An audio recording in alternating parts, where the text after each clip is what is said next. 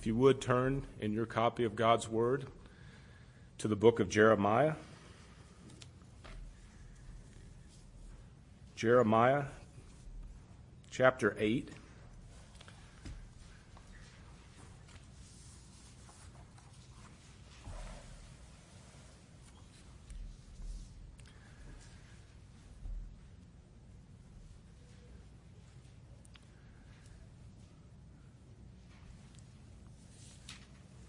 Jeremiah chapter 8.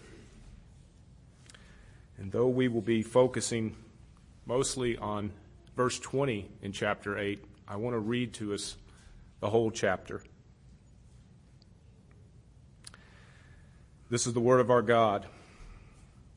At that time, says the Lord, they shall bring out the bones of the kings of Judah, and the bones of its princes, and the bones of the priests, and the bones of the prophets, and the bones of the inhabitants of Jerusalem out of their graves.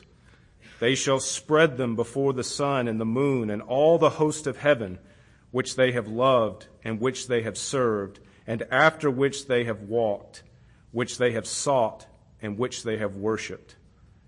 They shall not be gathered nor buried. They shall be like refuse on the face of the earth. Then death shall be chosen rather than life by all the residue of those who remain of this evil family, who remain in all the places where I have driven them, says the Lord of hosts. Moreover, you shall say to them, thus says the Lord, will they fall and not rise? Will one turn away and not return? Why has this people slidden back? Jerusalem in a perpetual backsliding. They hold fast to deceit. They refuse to return. I listened and heard, but they do not speak aright. No man repented of his wickedness, saying, what have I done? Everyone turned to his own course as the horse rushes into the battle.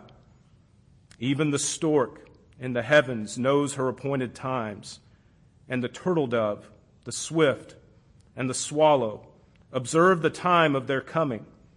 But my people do not know the judgment of the Lord.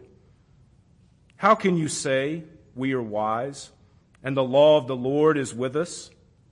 Look, the false pen of the scribe certainly works falsehood. The wise men are ashamed. They are dismayed and taken. Behold, they have rejected the word of the Lord. So what wisdom do they have? Therefore I will give their wives to others, and their fields to those who will inherit them. Because from the least even to the greatest, everyone is given to covetousness. From the prophet even to the priest, everyone deals falsely. For they have healed the hurt of the daughter of my people slightly, saying, peace, peace, when there is no peace. Were they ashamed when they had committed abomination? No, they were not at all ashamed, nor did they know how to blush. Therefore they shall fall among those who fall. In the time of their punishment they shall be cast down, says the Lord. I will surely consume them, says the Lord. No grapes shall be on the vine, nor figs on the fig tree. And the leaf shall fade, and the things I have given them shall pass away from them. Why do we sit still? Assemble yourselves, and let us enter the fortified cities, and let us be silent there. For the Lord our God has put us to silence, and given us water of gall to drink, because we have sinned against the Lord. We looked for peace, but no good came, and for a time of health, and there was trouble. The snorting of his horses was heard from Dan. The whole land trembled at the sound of the neighing of his strong ones. For they have come and devoured the land and all that is in it, the city and those who dwell in it. For behold, I will send serpents among you, vipers which cannot be charmed, and they shall bite you, says the Lord.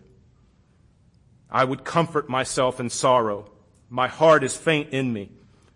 Listen, the voice, the cry of the daughter of my people, from a far country. Is not the Lord in Zion? Is not her king in her? Why have they provoked me to anger with their carved images, with foreign idols? The harvest is past, the summer is ended, and we are not saved. For the hurt of the daughter of my people I am hurt. I am mourning. Astonishment has taken hold of me. Is there no balm in Gilead? Is there no physician there? Why then is there no recovery for the health of the daughter of my people? This is the word of our God. Let's pray. Gracious Father, Lord, we pray for your guidance. Lord, for your Spirit to work among us. Lord, please teach us your ways. Lord, use your word to bring repentance. Use your word, Lord, to bring correction to us. And Lord, use your word to bring hope and life to us in your Son, Jesus Christ. We pray in his holy name, amen.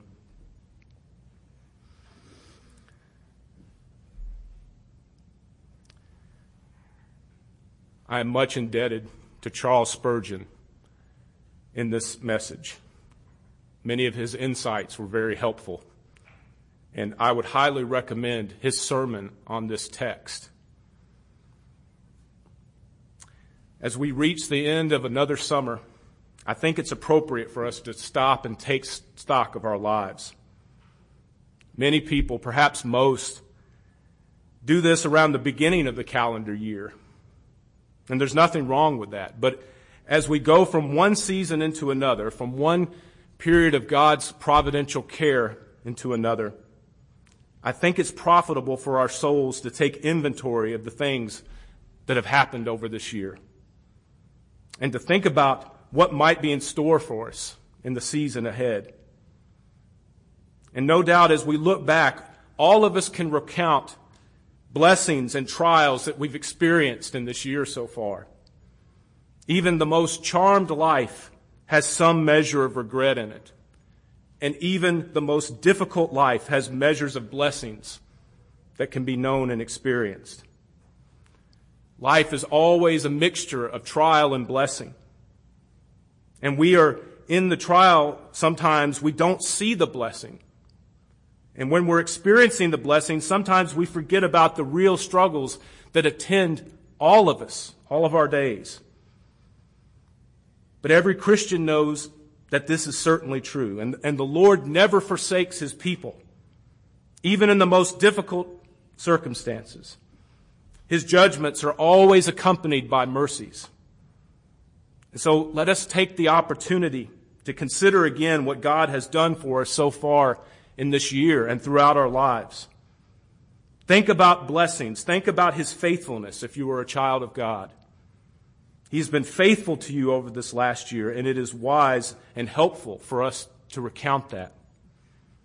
But let us also take this occasion to think about the opportunities we've had so far this year.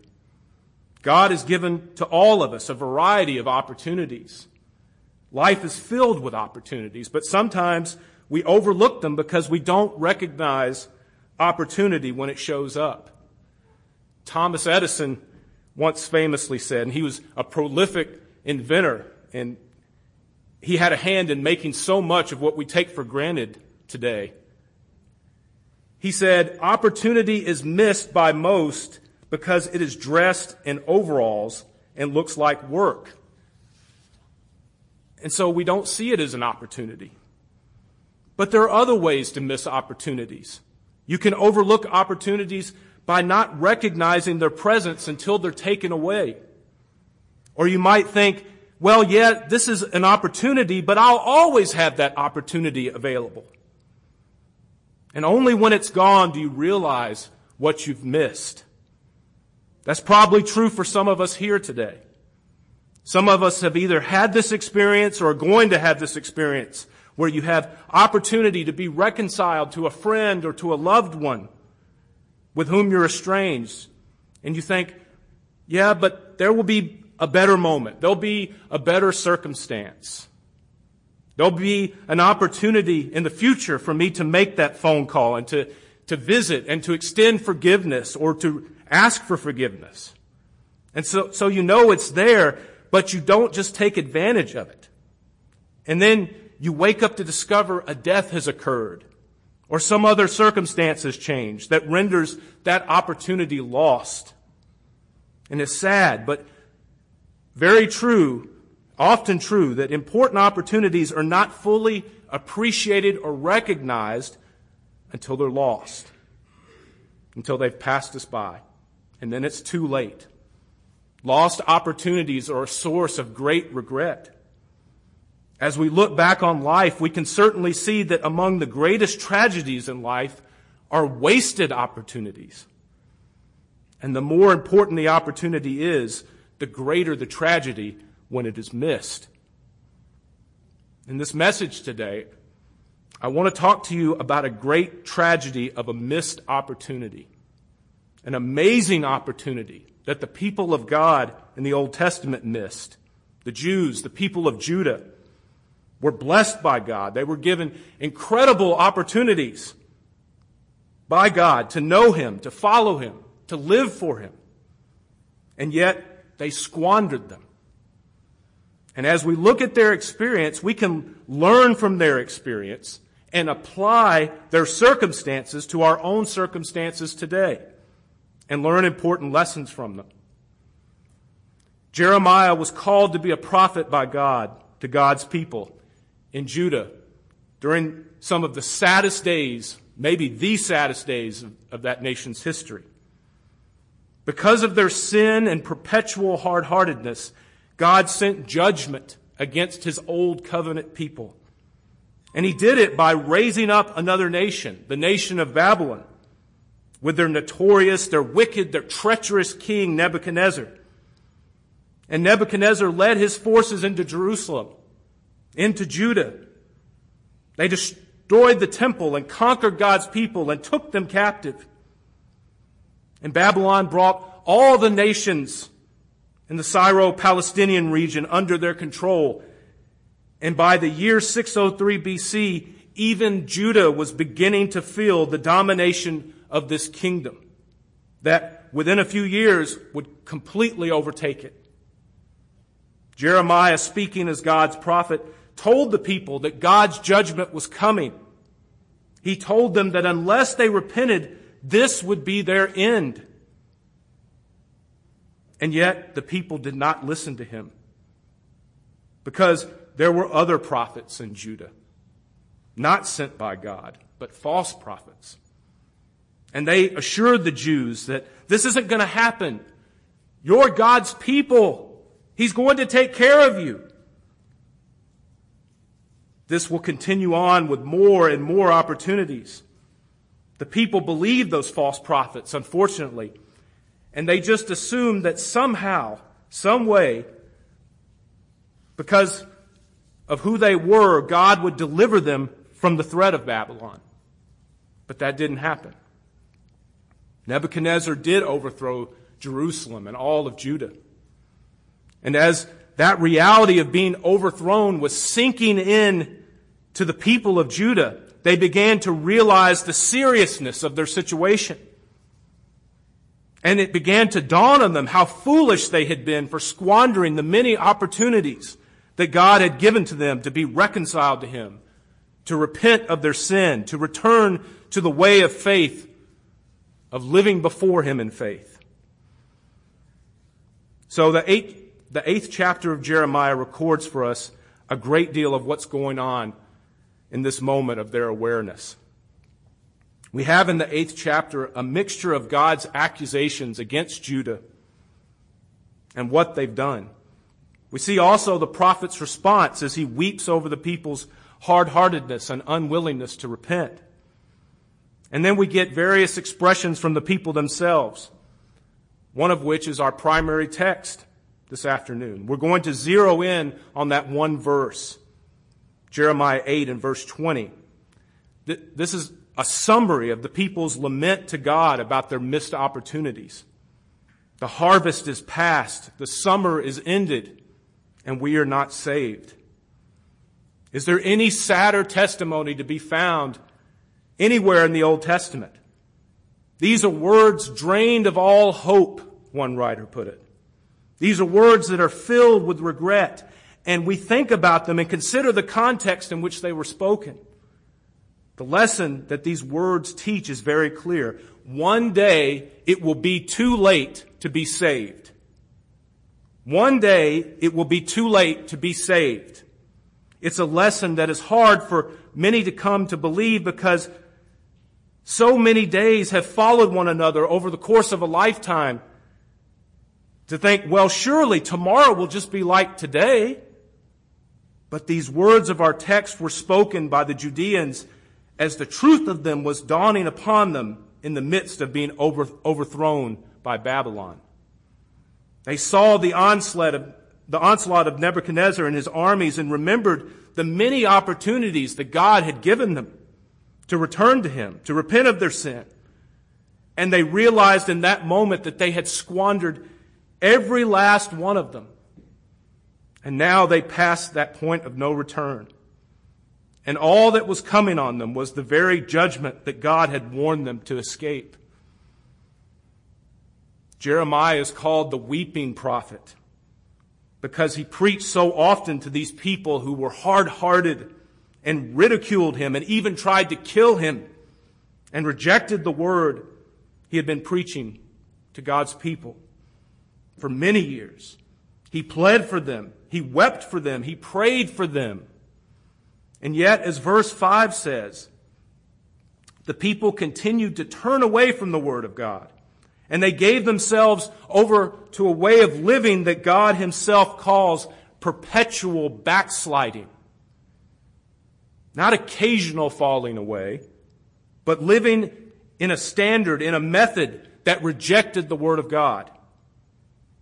This sad testimony is a reminder to us that one day it will be too late to be saved. The harvest is past. The summer is ended. And we are not saved.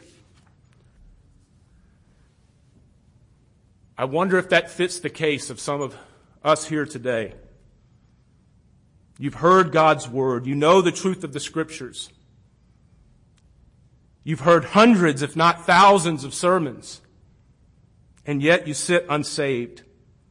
Could these words be a dreadful foreshadowing of the words you yourself will speak one day when it's too late?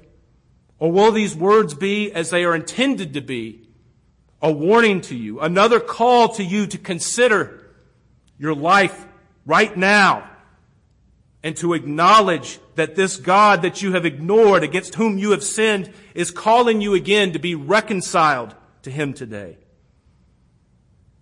There are 3 points from this verse that I want to call our attention to this afternoon. First is that spiritual opportunities can be repeatedly wasted. They can be repeatedly wasted. Judah was given incredible multiple opportunities to be saved. And for most of Jeremiah's life, Judah had been ruled by a good king.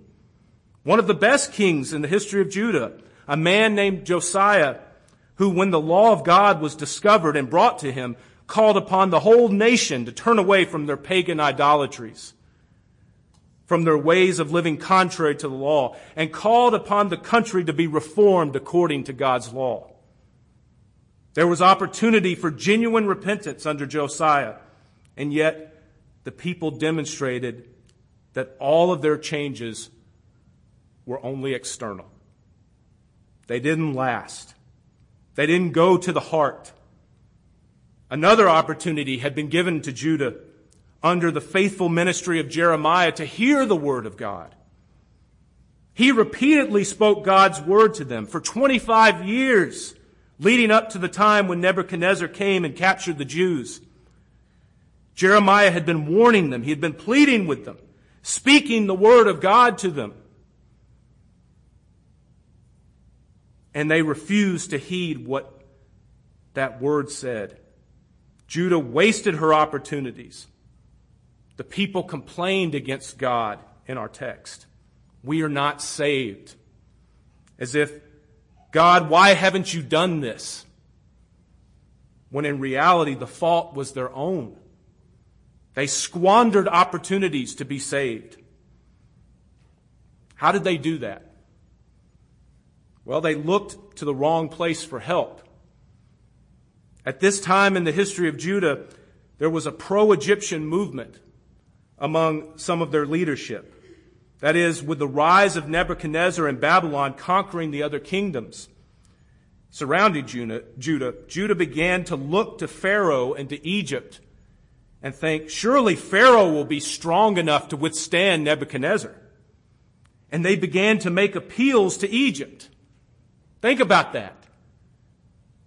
Egypt, the place of their bondage, the place where their forefathers had spent 400 years in hard bondage, where they had been enslaved. And now the threat arises and they look back to the place of their slavery for deliverance. But isn't that exactly what we do today? Your life goes bad. You have difficulties. You have trials, and you want life to keep working. You want meaning in life. So what do we do so often? Well, we turn to everything and everyone except God. We turn to the pursuit of wealth, and we think, if we only get a little bit more, well, then my life will work. Or it may be education or prestige or popularity or family or status. Any number of these sources can be drawn to take us away from the one source of salvation. When you put your hope and confidence for your life being made right in anything other than Jesus Christ, you're looking back to Egypt, and you'll be eternally ruined. Judah continued to refuse to return to God's way, despite many overtures by God through his prophet. They continued to provoke God with their idolatry. Look at verse 19.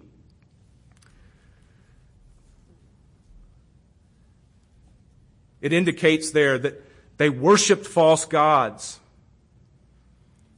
Verse 19, listen, the voice, the cry of the daughter of my people from a far country. Is not the Lord in Zion? Is not her king in her? Why have they provoked me to anger with their carved images and foreign idols? They worshiped false gods. But spiritual idolatry continues today.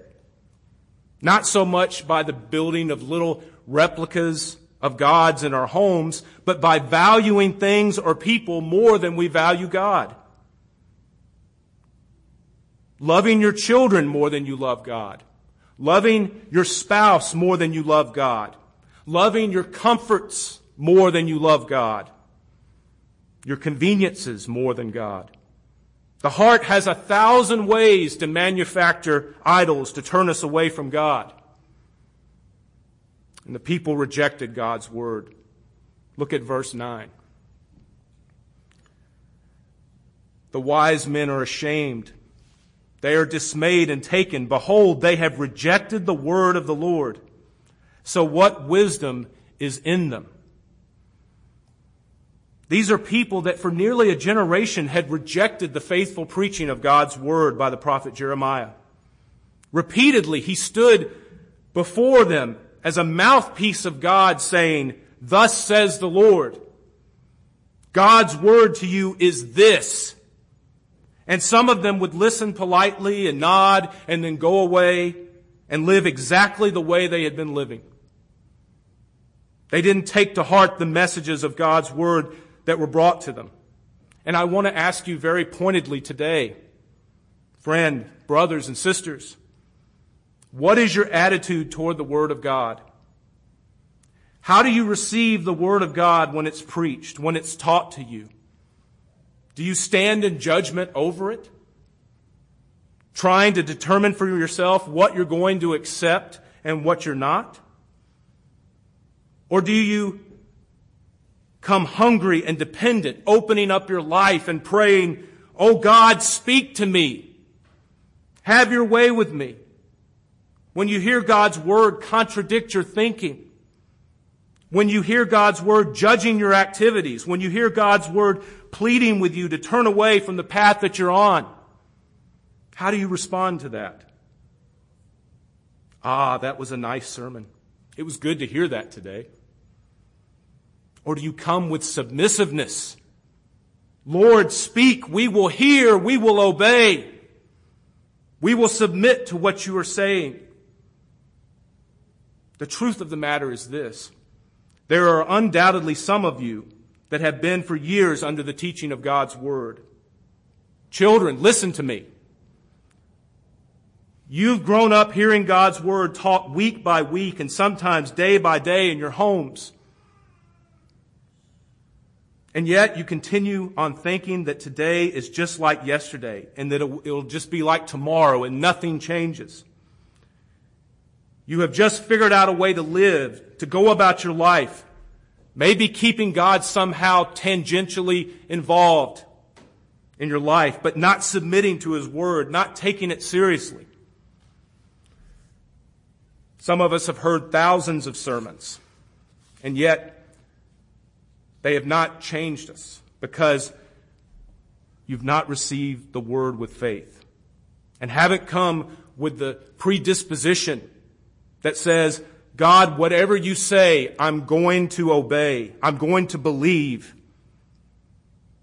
Wherever you lead, I'm going to follow.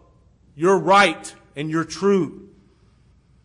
Do you read your Bible with the expectation that God will speak to you through Scripture? Do you expect Him to direct you in specific paths? Do you diligently try to understand the Scripture? Do you take the message of God's Word to heart, expecting to be shaped, expecting to be changed by what He says? You know, the whole point of the Bible is to set before us the truth about God and the truth about ourselves so that we will come to appreciate the truth about Jesus Christ that we have in the gospel. The Bible's whole message is that God has created us, and every one of us, you, me, everybody, know we have sinned against Him. We've rebelled against our God and Creator, and that sin separates us and makes us liable to His judgment. And yet God, in His kindness, has sent His Son. In His love, He sent His Son in order to rescue sinners who have rebelled against Him. And Jesus Christ came into the world, and He lived the life that God requires of us. He never once sinned. He performed righteousness that you and I owe to God but cannot pay. And then He chose to die on the cross on behalf of sinners like you and me. Because the debt of our sin we could only pay with eternal damnation. And He's done it so that you and me and anyone who hears of God's grace and His Son Jesus Christ may come to Christ and believe Christ and submit to Christ and be reconciled to God and find life. That's the message of the Bible. And some of you have heard that message hundreds, if not thousands, of Lord's days. And you're still not believing in Him.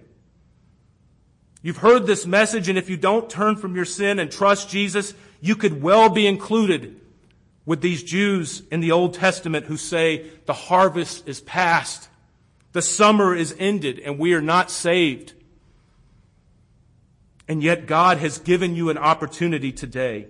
He's brought you here on this Sunday of the summer, the last Sunday of the summer, to hear His Word, believe His Word, take God at His Word. If you're unwilling to take God at His Word and submit yourself to Christ for forgiveness of sins, for new life, then do not be shocked if on that day when He appears, you have to say with the unrepentant Old Testament Judah what it said. Opportunity was given. Opportunity was squandered. And I'm not saved. These Judeans refused to repent. In verse 12, here's the indictment against them. Were they ashamed when they had committed abomination? No. They were not at all ashamed. nor did they know how to blush. Think about that. They had lost the ability to feel ashamed, becoming so hardened and so comfortable in their way of disobedience to God that they saw no reason to be embarrassed for their sin. God, through Jeremiah, repeatedly called them to turn to Him, and yet they repeatedly ignored those calls. Now I wonder, how many of you have heard numerous messages on the truth of God, the truth of God's Word, that He is working from the beginning toward the end? And as we've read from Him in His Word today, is going to one day bring all things to a conclusion. You've heard that. You cannot say that you don't understand the Bible to teach that God is going to bring world history to an end one day. You know that that is true. And yet you live as if it's not true. Is that your case, friend? Have you listened to what the Bible says about the coming day of judgment? The last day of history? And yet been satisfied to continue to live as if history is going to continue on forever? Scripture calls us to live in the light of this truth and to turn from our sin, to be reconciled to God through His way of salvation, to be saved. And yet, for many, it's easy to listen to those things and become so comfortable with your way of life, contrary to what God says, that you sit here unsaved. Judah put confidence in their privileged position before the Lord. Look again at verse 19. This is what they said that salved their consciences when it was pricked and awakened. Is not the Lord in Zion? Is not her king in her?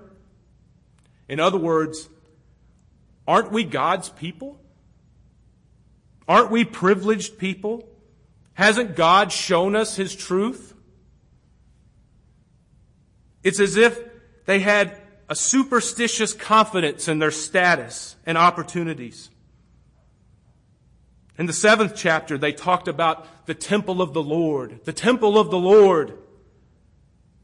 Jeremiah preached a famous sermon against it because they would say, well, we've got God's temple. The temple of the Lord is here. Nebuchadnezzar isn't going to destroy Jerusalem because the temple is here. And Jeremiah exposed the fallacy of that reasoning in that famous sermon. Jews had greater privileges than other nations. They had God's law. They had God's covenants. They had His promises. They had His prophets. And yet, they put their confidence in their privileges. And they missed God. So that they came to the point where they had to say, the harvest is past. The summer is ended, and we are not saved. The great danger lives with us today. You might count yourself religious. You might think, well, I go to church and I read my Bible and I've been baptized. Any number of religious activities that you think put you in a realm of safety, when in reality your soul is still estranged from your Creator. And God has repeatedly called you to turn from your sin, to trust Jesus to be saved. And you have found a comfort that will take you to hell.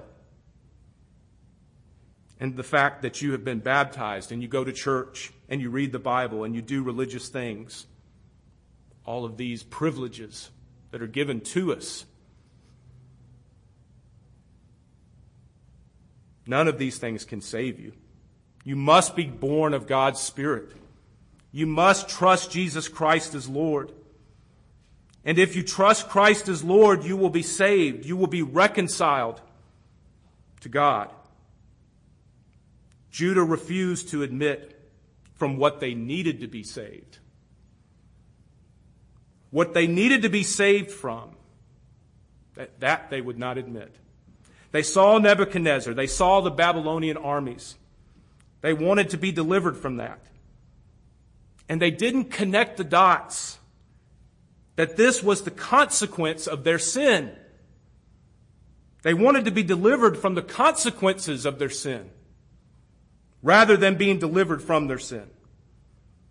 They were more concerned about what might happen to them rather than what was wrong with them. That's true for many of us today, isn't it? Sometimes we reason that way.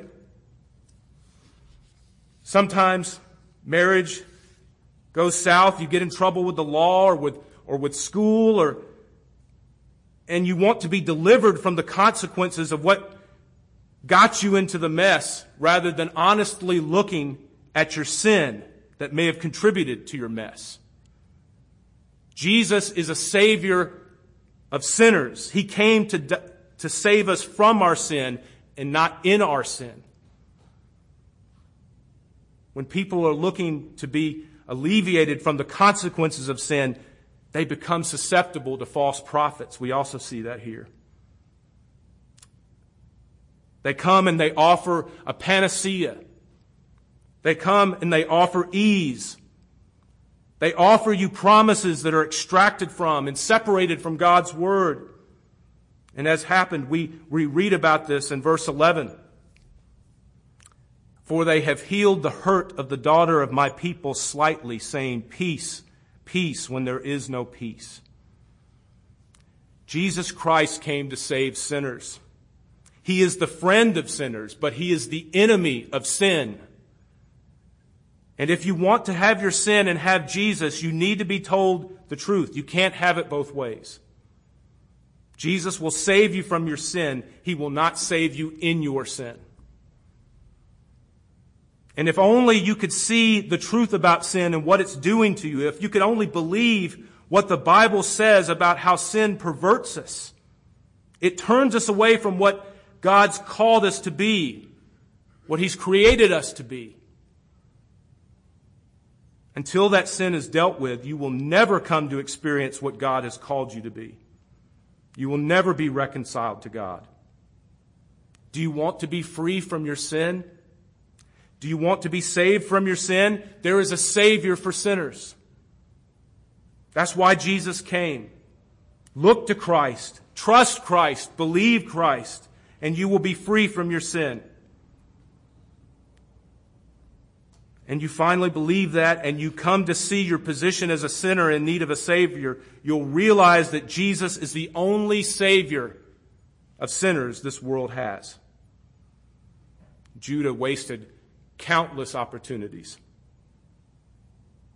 But not only can those opportunities be wasted, but this text teaches us that seasons of spiritual opportunity do not last forever. Seasons of spiritual opportunity do not last forever. God had given His people a very gracious and generous season to turn from their sin. For 25 years, the prophet Jeremiah faithfully preached God's word to them before Nebuchadnezzar came and captured them. Jeremiah taught them of the new covenant that God would make with His people. Covenant blessings that included a new heart,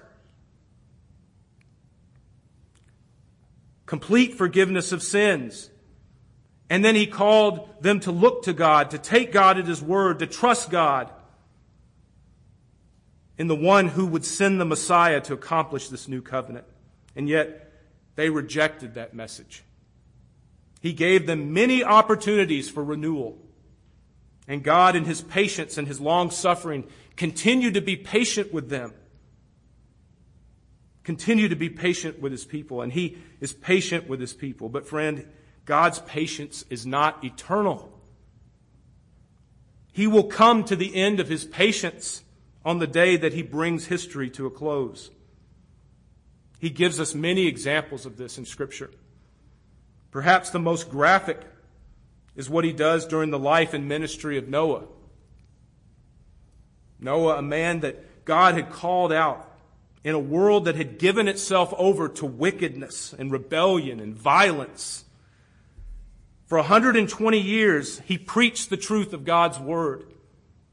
Not one person believed that we're told of. until the day came when the ark was completed. And God put Noah and his family on the ark. And the scripture says that he closed the door. He shut them in. His patience was over. 120 years of grace and opportunity. 120 years to believe. 120 years to turn. 120 years to be reconciled. And the day the door was closed, it was over.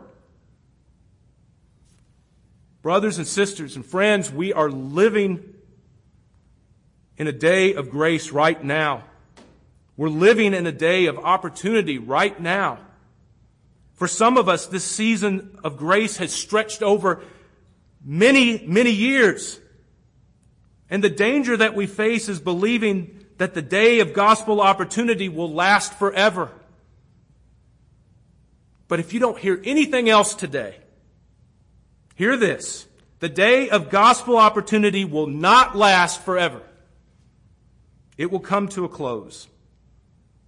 God will not continue letting things go on as they have always gone. The harvest will be past. The summer will come to an end. And unless you have seized the opportunity afforded to you to believe the gospel, to trust Jesus Christ, you will have to say with these ancient Israelites, the day of grace is ended and I am not saved. Scripture says it is appointed for men to die once, but after this, the judgment. Now, I am obviously closer to the day of my death than I am to the day of my birth.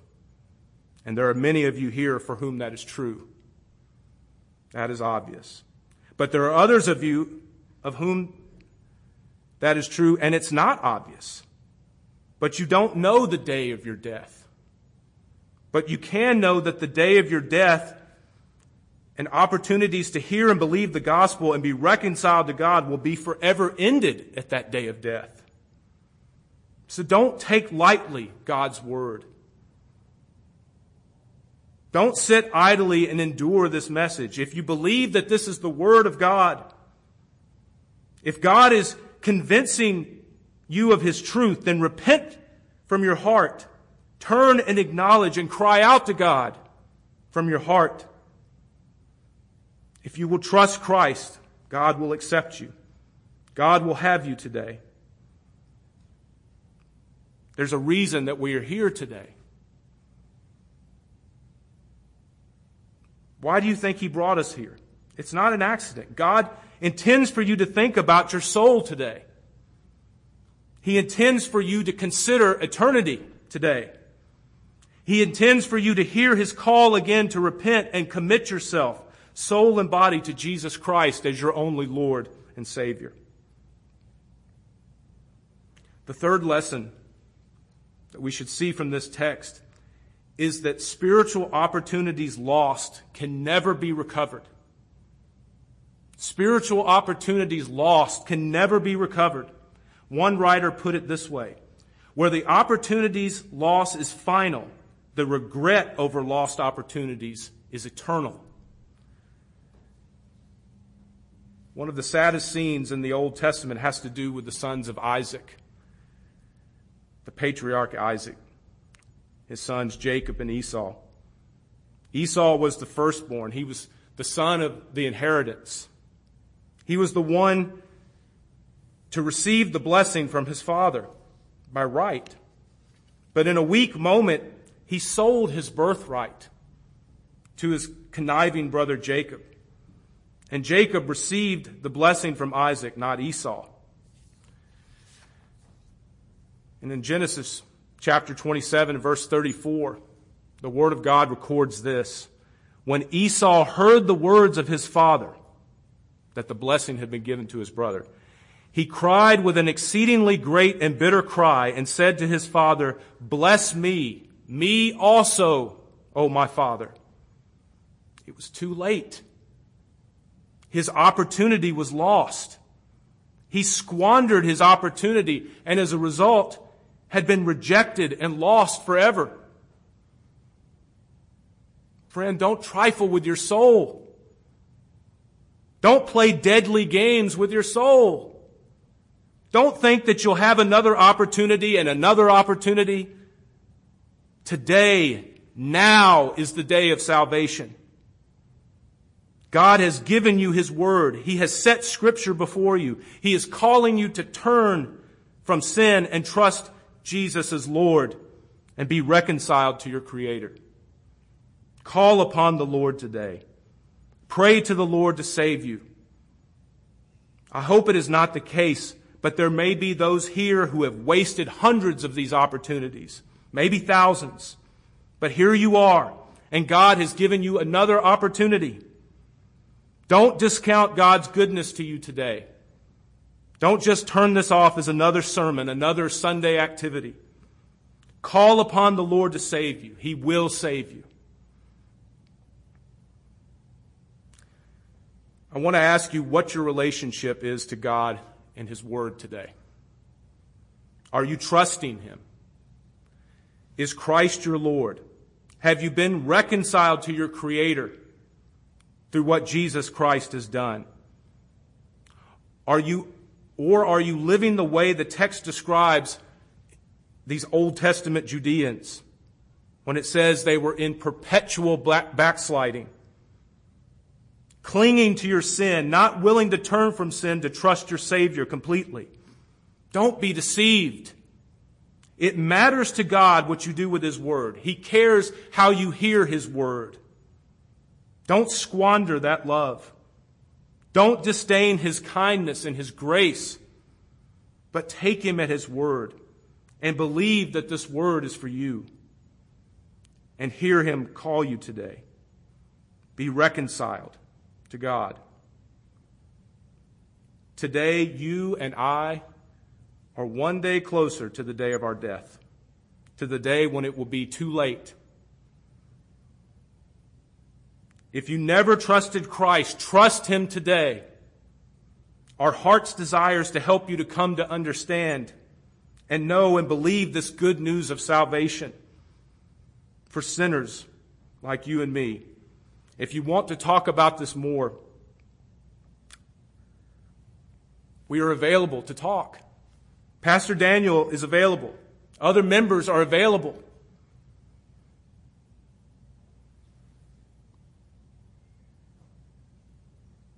Help you see and understand more clearly what Scripture has to say when God calls you to give yourself up to Him, to be born of His Spirit, and to be reconciled to Him through what His Son has done, to come to know forgiveness of sins. You can know that by trusting Christ as Lord. Brothers and sisters, I want you to think about friends that you have, family members. There are some people who put their legs under your table every day who are strangers to Jesus Christ. They've never turned from sin and trusted Christ. I know you love them. I know you care about them. But have you ever been tempted to just kind of give up on them or just kind of let things go with them? This Scripture tells us that the day is coming when it's going to be too late. God's mercies will not continue to be offered. They will not continue to be made available forever. The urgency is significant. And we must overcome all the inhibitions that keep us from speaking to them, thinking, oh, well, I don't want to offend them. I don't want to hurt their feelings. I don't want to be misunderstood. Can you not just with love, with tears, say, would you consider what the Scripture says? I heard this sermon today from this verse. Let me read this verse to you from Jeremiah 8:20. There is a day coming when it will be too late. I don't want you to miss God's grace in Jesus Christ. Can you speak to them like that? Can't you plead with them? Can't you pray for them and ask them to heed the gospel of salvation? Offer to read the Bible with them? Give them a gospel tract or a booklet and ask if they would be willing to sit down with you and a friend and talk about what the Bible says about salvation. Whatever excuses and hesitations have lived in our minds, may God help us to throw them away today. Because the Scripture tells us that as long as there is breath, there is hope. And it says, now is the day of salvation. Today is the day of salvation, not tomorrow. There may not be a tomorrow. The day is coming when it will not be. There will not be a tomorrow. Because the day is coming when the harvest will be past, the summer will be ended, and the day of God's grace will come to a close. It will be too late. Let's pray. Gracious Father, we thank you, Lord, for the truth of your word. Lord, thank you that you have been gracious to warn us. Lord, to show us the deception that lies within us. Lord, use your word as a purging fire. Lord, cause it to be the instrument of salvation for those who do not yet believe. Let them see the truth of this warning and flee to Christ while there is yet time. And Lord, for us who are your children, Lord, use this word to prune us. Lord, to cause us to grow in your grace. And Lord, be ready to serve you and obey you, showing the work of your Spirit in us. Lord, let us be mindful of the time. Lord, knowing that this day of grace could come to an end. Lord, please give us hearts to love our fellow creatures, our neighbors, our family, our friends, our co-workers. And Lord, be ready to proclaim your truth to them. Hoping, Lord, that it will be what you use to save them. Lord, thank you. Bless us all. In the name of Jesus Christ, we pray. Amen.